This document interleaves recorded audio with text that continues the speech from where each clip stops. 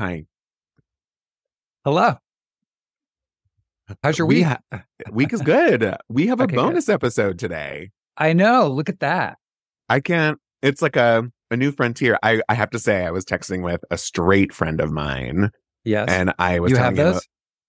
I do. See, Thank you very much. We have many of them. Several. And he was like, maybe I was telling him about our bonus episode. And he said, maybe I'm just being a child, but should it be boner episode? I was like, you are a child just because we're gays reading. That is so Beavis and Butthead, circa I know. 1992. He's a booner.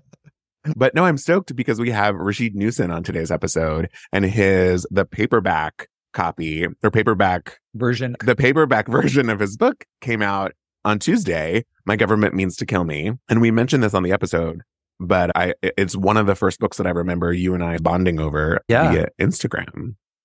Yeah. And it's funny, when I was trying to do this solo career of, I think I'll do Instagram lives, and learned how quickly I hated them to do. I think for other people, they're great, but for me, not so much. Mm-hmm. But he was the first author I approached, and he was so gracious at the time and did an Instagram live with me. And he's just a delight. I know. And we're so lucky to have him on for so many reasons, but not the least of which because he's very much on the front lines of the WGA strike. And so much of our conversation and part of why we wanted to release it as this bonus episode right now is so that folks can get the real inside scoop as to what's going on in the strike. Yeah, let's just mention too that the book itself, for those people who don't know, and he will go into some of this, the details of the book, but it was a New York Times notable book. It was a New York Times Book Review Editor's Choice, and it was a 2022 Lambda Literary Prize for Gay Fiction finalist. Rasheed is a writer and producer of Bel Air, The Chi, and Narcos. He currently resides in Pasadena, California with his husband and 2 children, and My Government Means to Kill Me is his debut novel. Debut. And before we dive into Rasheed, that just happened on Tuesday. We got the nicest shout out from our friends at Book Talk, etc. Tina and Renee. We can call them our sister book podcast, even though they've been around a lot longer than us, but they're the 2 gals and we're the 2 gays. So they could be our sister podcast. So thank you to Tina and Renee. We love them and their podcast too. Check them out. Book Talk, etc. Yes. And they've been doing this for a while. So they have quite a backlog of episodes that you can dive into. But yeah, that's what I do. I scroll through and I'm like, I want to listen to this one. And I want to listen to that one. Well, and she was talking too about that. Renee was talking about The Deepest Breath on Netflix, because they'll go into a bunch of different, what are they watching? And I immediately looked it up and put it into my Netflix queue, although I think I'm going to be out of my mind watching it when she explained what the subject was. But anyway, they're fantastic. And if you don't know their podcast, please check them out because they're great. And if you do not already own a copy of My Government Means to Kill Me, check out our bookshop.org link in the show notes. You can get your copy there. I'm Jason. I'm Brett. And please enjoy this bonus episode of Gays Reading.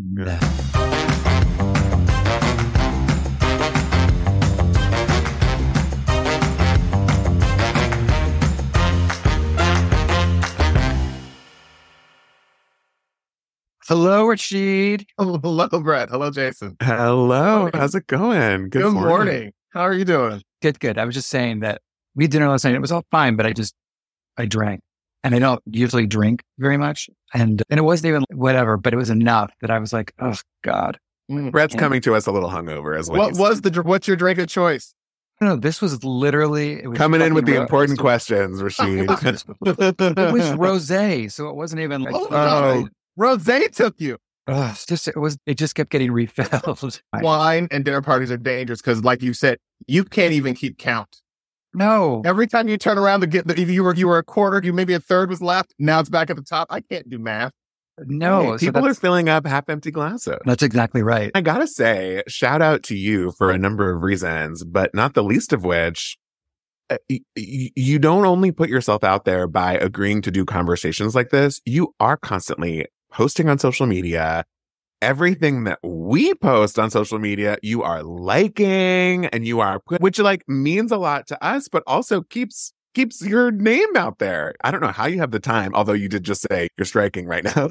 I understood that I was going to have to do a lot of work if I wanted to reach the audience, because they're not necessarily being catered to. The pipeline to them isn't really there. So those of us who are working in gay literary fiction, we're building this as we go. Yeah. It's also what I understand from this moment is you've got all these sort of gay literary authors, and like that's growing. That field is growing.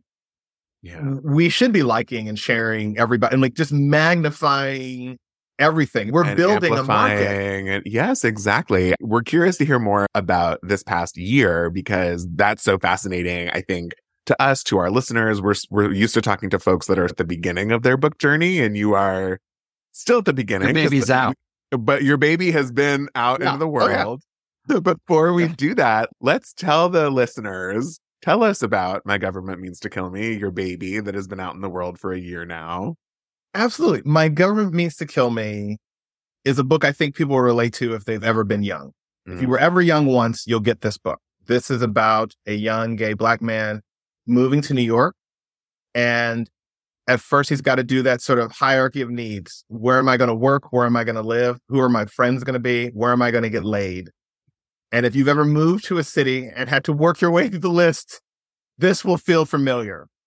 Now, what makes it particular is he's moved to New York in 1985, and he thinks he's going to be this kid in a candy store, and it's the dawn of the AIDS crisis. And this is the story about how some naive kid, really selfish in some ways, grows up real fast over the course of 2 years and finds himself as part of this movement to fight AIDS and becomes one of the founding members of ACT UP. It is a coming of age story, but it's both a political and sexual coming of age story, which is what I thought I could add to the canon. So much has been written. This is my contribution. But that is the story of just that time when you are young and everything feels very possible. And you are very much trying on personalities and trying to figure out where do I fit in the spectrum of things. And it's him coming into community. I can't not talk about the footnotes in the book because you say historical fiction and it really leans into it. It's a really great device because it makes something accessible, and you're covering so many different facets of life in that time for people who are younger. And Jason, certainly you could speak to this, what that experience is, because as someone, I was there during that time. For someone who didn't know any of those things, it's such a great intro for them. I will say it was a great intro, but even more, it was a great, I don't want to say filled in blanks, but it gave a more full picture than the story that I'm used to experiencing, right? Seeing the normal heart, first of all, broke me. But second of all, was not the experience of a young Black man in New York City. And I think this perspective was, I think, important for me as a white reader to be like, oh yeah, there's more than Larry Kramer's perspective. Genius, but there's more to it. And what could an experience have been like that was very different than mine? And how similar could it have been? And how different was it, even though it was similar? You know what I mean? When I was thinking about this book, I remember, and again, nobody meant any malice by this, but it was a gay white man who was just talking about this period and was like, wasn't it great how our families took us in? And even if they didn't, and I was like, for the Black community, a lot of people just went away. Like they were going to die somewhere else. And even finding a place to do that was very difficult. As you can imagine with the home hospice situation, people just don't, if you bring a white guy into a building in certain neighborhoods in New York, people don't look. You bring one or two Black people in, they're like, what's going on over there? It just brought more attention and it made it harder. And I don't think I'd really seen that story explored and gone into. And I also wanted to something where the book is written in first person and it's written from Trey's POV.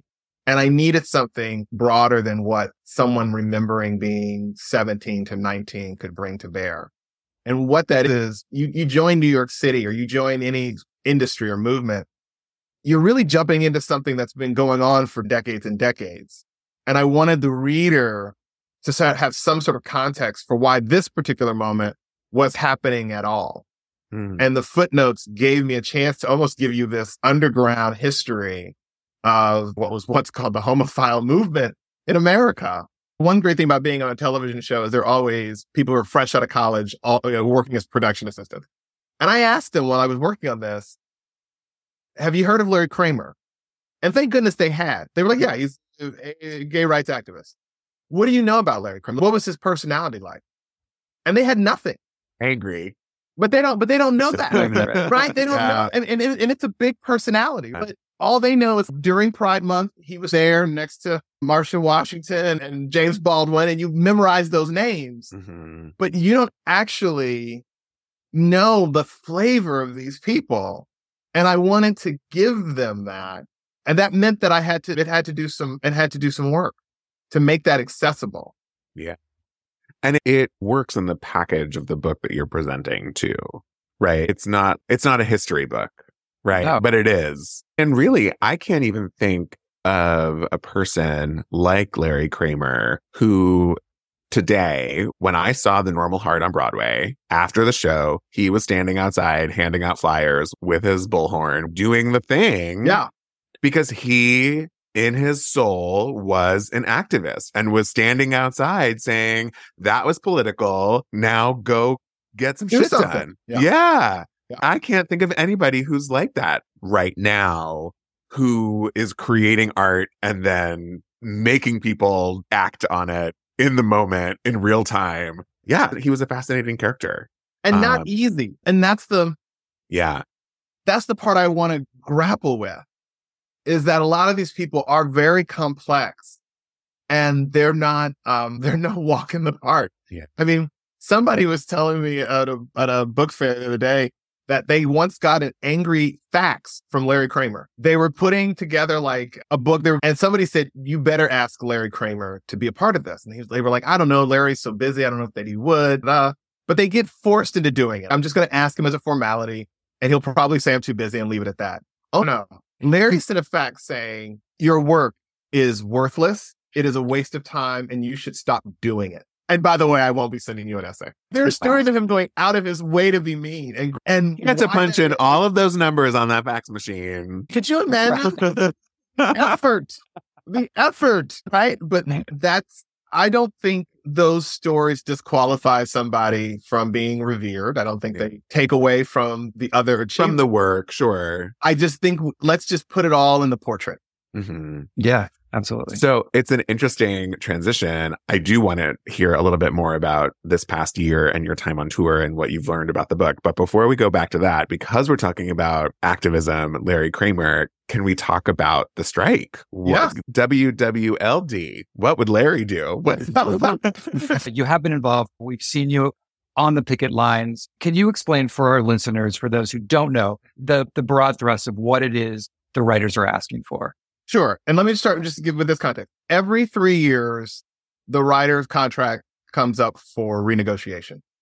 And it basically deals with things like minimum pay, some work conditions, what they're going to contribute to the health plan, the pension fund, and they being the studio. And this year, we are asking for some sense of revenue sharing when things go into streaming. When we last had a strike in 2008, that was the first time we got any profit for what was then called new media streaming. And the way it was played, it was like, this doesn't even make a lot of money. There are not millions of people watching this online. And so they gave us a very thin slice of the pie. The pie got much bigger, and they won't even give us the numbers on how many people watch their show. My writing partner, TJ Brady, and I helped co-develop Bel-Air on Peacock. And it's a dramatic reimagining of the Fresh Prince of Bel-Air. We worked on that show, and we had no idea what the ratings for the show were. Every episode after episode, you go, how many people watch, how many people are watching? We finally got some idea into the rating because Peacock was so proud of the number and wanted to prove that they were gaining traction as a service that they finally admitted, we've had 11 million people watch Bel-Air. But until that moment, until they turned that over to the Wall Street investors, I had been working on a show in the blind, unsure of how successful or unsuccessful the show was. And that has real ramifications. One, not only for how what's my participation as somebody who helped create it? But day to day, they're talking to you like you're doing a mediocre job. And in fact, you've launched a hit and you don't know it. But that's a little bit of a tangent. Right now, the big issues are room size. We would like to set a minimum number of writers in a room. You have a drama, you have a comedy, you need to hire this many writers. There has been a bit of a move towards just hiring one writer to write them all. That would have disastrous effects for our pension plan, our health fund, if that model gets perpetuated. The other one is AI. They seem to be fooling around with it. They seem eager to bring it into the workplace.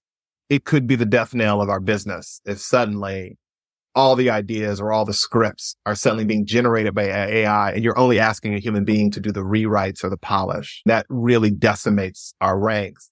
And I don't think it'll be great for viewers either. And then the last one is revenue sharing and streaming. Like, we'd like to peek at the numbers. I think that one's going to actually be harder than AI. I think they're really hard pressed to give that.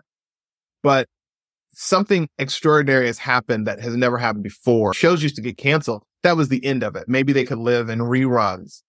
But you have something now where Suits has been off the air for 4 seasons. Right. Huge hit on Netflix. People have rediscovered, a new audience has rediscovered it. Those of us people who worked on that show, created that show, should be seeing some of the benefits of that renewed success. And right now you're stuck on a residual schedule that's treating your show as if it's old news and not one of their top earners.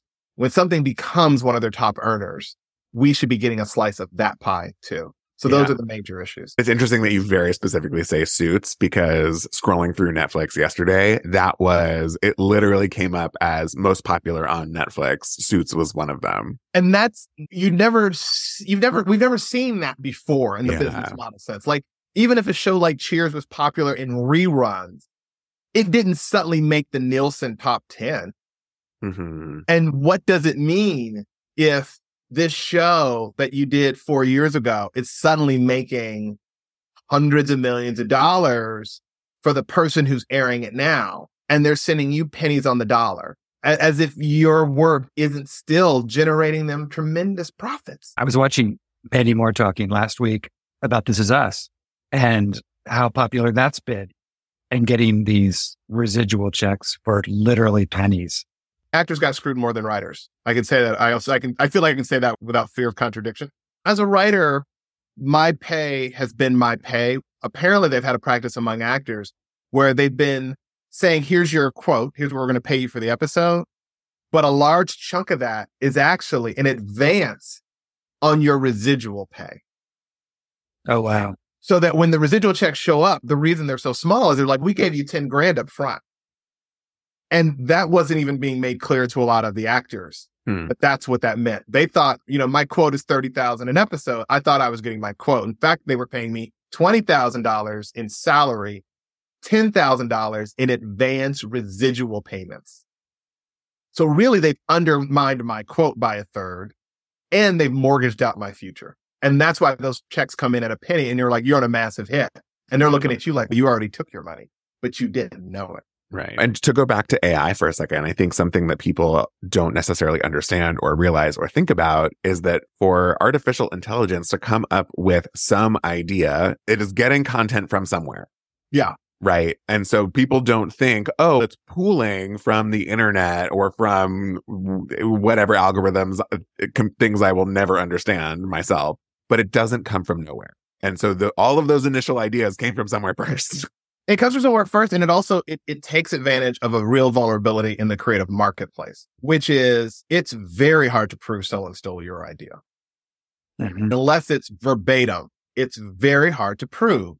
And in fact, you can do a lot of ideas, and if you do the smallest of tweaks on them, it's suddenly your idea.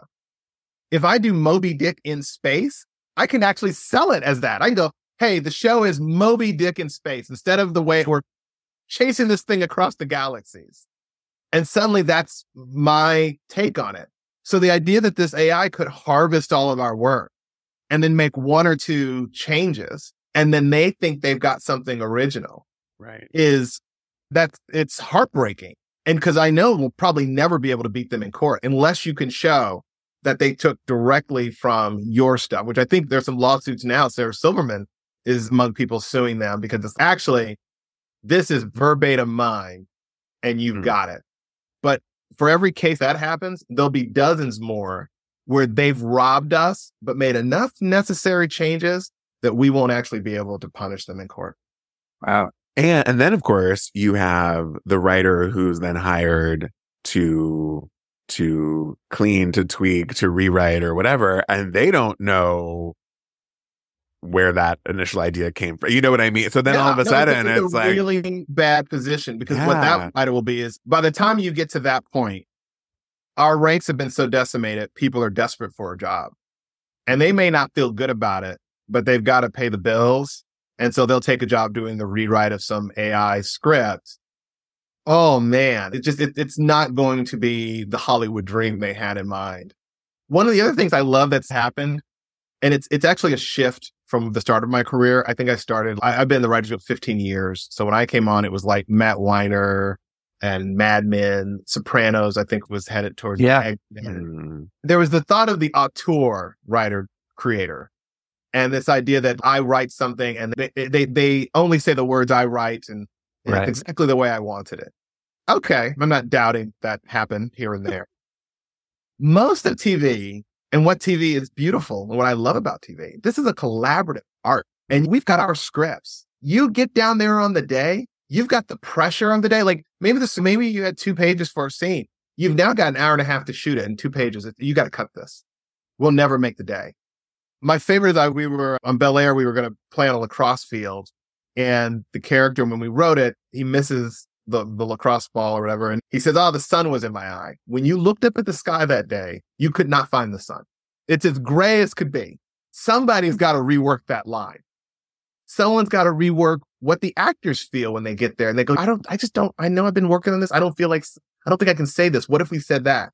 So much of what you love about television came alive on the set between a writer, an actor, and a director, human beings having a conversation under great pressure, mind you, to make this more believable and make it work. AI can't do any of that. How about on a multicam, when Studio Notes throw out a script and you've got 2 days to get it back on its feet to do it, and they've got to gang bang out a script and get it out in 24 hours. Oh my goodness. That happens all the time with multicams. When I was a PA, when I was a production assistant back in my youth, I was on a show once and it was a comedy, and the writer said to me, the audience was cold, like just not laughing. And one of the writers said, if they don't laugh at this next joke, when this next scene, we're going to have to just rewrite this script on the floor. Like it just isn't happening. And the next joke bombed. They rewrote it on the spot. It did get better. It took so long, though, that they had to let the audience go. And this is one of my first Hollywood memories. They ordered more pizza. They had all of us production assistants, everybody who wasn't free, to stand next to the cameras eating our pizza at 2 a.m. And as the actors went through the scene, we laughed maniacally over and over again to give them pacing so that when they put the laugh track in later, it wouldn't jam together. And I thought, this is show business. My God, I love it. You've arrived. I've arrived. Tell my mama. Wow. Yeah. No, there always is that thing, watching all those writers immediately when the joke does not land, the audience isn't taking it. All the writers converge, they run to the set, then you shoot it again, and they get to all of that. It's interesting to compare a book to streaming. The difference is someone a year later can go buy My Government Means to Kill Me in the bookstore, and that does mean something to you. There can be a resurgence. I think about books. The Queen's Gambit is a great example, or that comes to mind immediately. It came out in like the 80s, but no one paid any mind to that book until the Netflix series came out. And then the book was on a bestseller list. You know what I mean? So that's so fascinating. Yeah, no, I think I was very clear. I did not think this was going to be like, a New York Times bestseller, but I thought we could get a good review from the New York Times, and we did. And I think this book is a perennial. Black History Month comes every year. Gay Pride comes every year. I expect and those are 2 different months. And I expect to see this book on the list of things you should read in those months for the rest of my natural life. Yes. Amen. And what I'm glad the paperback's coming out. And that's another audience. There are people who just don't buy hardbacks. They're too expensive. They're going to wait until it comes out in paperback. Students buy paperback. I want this book on the curriculum. I want to be homework. And I think that is something that can grow over the next several years and grow as I write more books.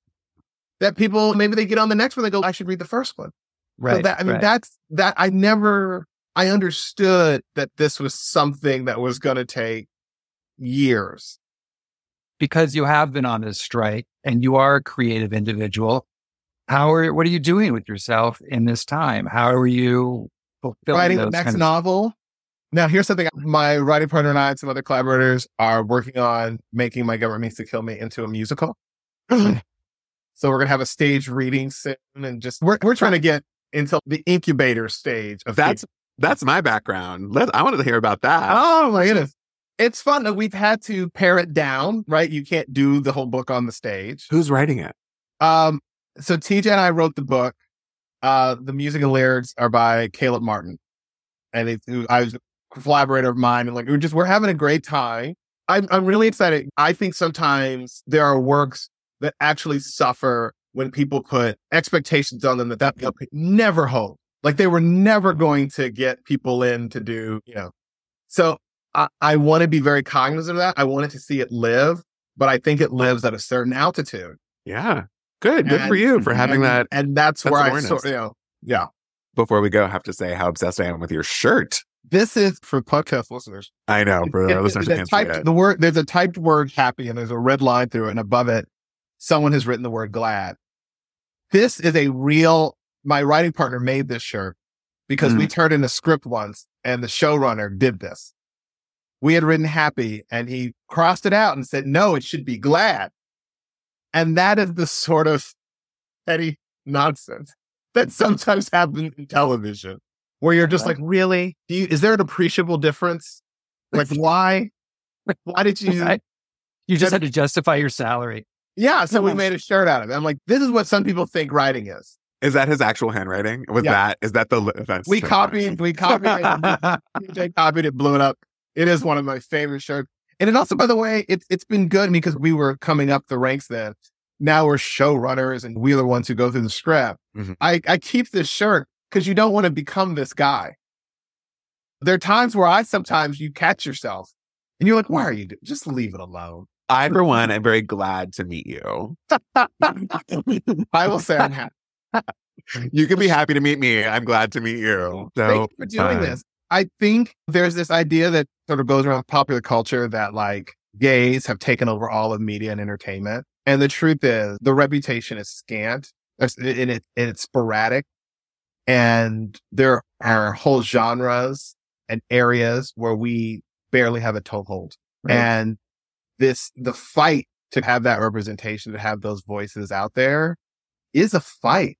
Yeah. It's not, I don't take it for granted that I can just keep writing books. They had better sell. I've got to have the numbers. Nobody's going to just publish me because it's the nice thing or the good thing to do. Yeah. It had better be profitable. Thank you for saying that. I will say we're finding there's another interesting thought that gay people only read gay books. And there's this balance of both things, right? We want to amplify voices that are perhaps not getting attention that's deserved, but also let's talk to a straight writer about their book from a perspective that is not another straight person. Yeah. And I think that there is value in both things. And I think for non-LGBTQIA identifying authors to understand that their readership goes beyond who they are as people is, I think, important too. But it's been really humbling for us to see the authors who are coming out of the woodwork who want to participate in this. And it's just these authors who are like, I want to talk to other gay people about my work. No. Yeah. No. Which is so fantastic. But we love the book so much. Love Congratulations on the paperback release. Thank you for having me in your debut season. We wouldn't have had it any other way. I have to say, this book was among the first that Brett and I bonded over. I feel like we read it roughly around the same time. We checked in because we met through Instagram, through the book world. So it was seeing what each other was reading that really brought us together. So thank you too. Keep fighting the good fight with this strike. I hope that it ends shortly and smoothly. Thank you. I can't tell. There's a little, as we talk now, both sides are going to return to the negotiating table Friday. Yeah. It remains to be seen if there's been substantive change on the side of the studio or if they just know it's a bad look not to be at the negotiating table. We'll find out. Yes, and I think we will. Look, strikes end, so we will get to another day here. The toll is considerable. Yeah. Sure. Sadly, we'll never know what was lost. Some brilliant writers and actors, they're just gonna go home. Yeah, they're not gonna be able to stick this out. And I feel bad. The last thing we actually need in the business is for it to be a business where only people who come from money can participate. Correct. That is, woo. But we've got people who, by the time I got to be a staff writer at 29, I had $30,000 in like personal loans, like those loans where they're like, here's $5,000, $8,000 cash.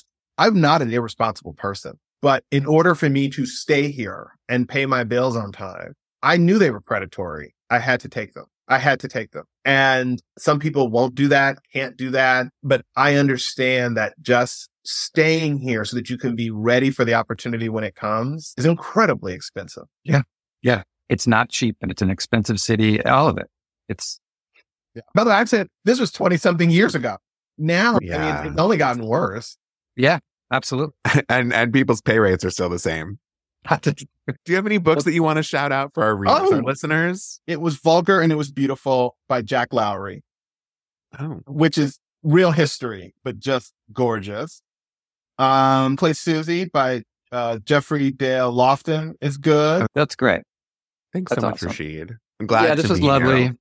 Thank you. Amazing. Mazel tov. Thanks so much, Rasheed. And thanks to all of our listeners. This has been such a pleasure so far. Again, if you don't have a copy of the book, check out in the show notes our link to the bookshop.org page. And if you like what you're hearing, if you're having a good time, rate us, review us, share us with your friends. 5 stars. We love a 5 stars. We do. Mambo number 5 stars. And we will see you next time at our regularly scheduled time. On Tuesday.